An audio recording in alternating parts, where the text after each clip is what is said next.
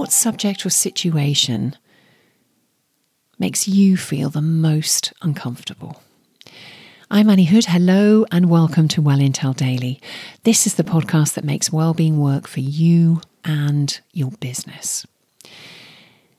I'm noticing that it's getting more difficult to have conversations, discussions, or ask questions on controversial topics without groups or individuals feeling like they're being challenged or that they need to somehow defend themselves or find the right thing to say rather than something they feel or want to say.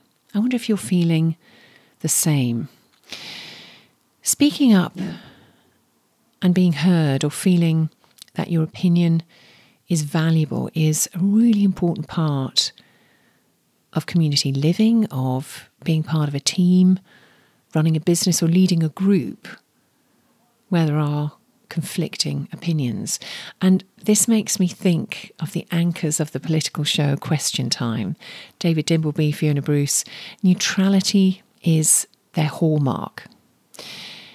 Agreement isn't necessary, but being able to show up as your authentic self and to be able to make your point absolutely is. And there are three big flashpoints that I notice, and I wonder if you see the same thing. The first is alcohol.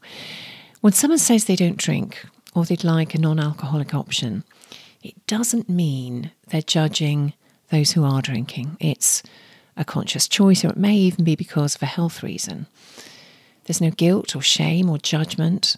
You and I make our own choices, and even today, this still causes a bit of discomfort.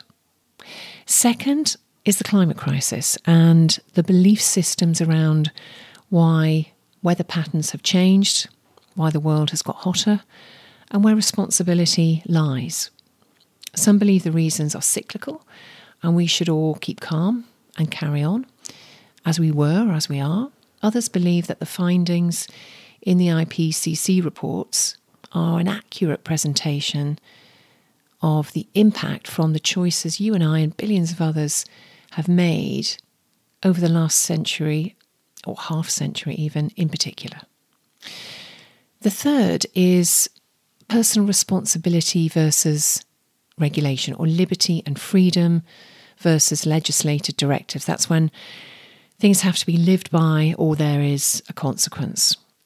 What would you prefer? And I know I'm making it all sound black and white. Of course it isn't. But we are at a tipping point on a couple of these really uncomfortable issues and discussions.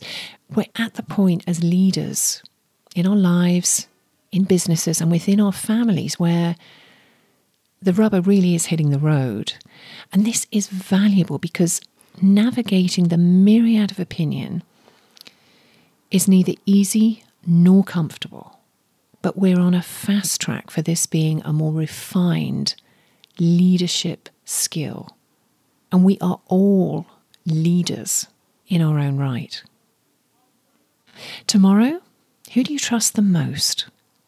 Please share, follow, and be well.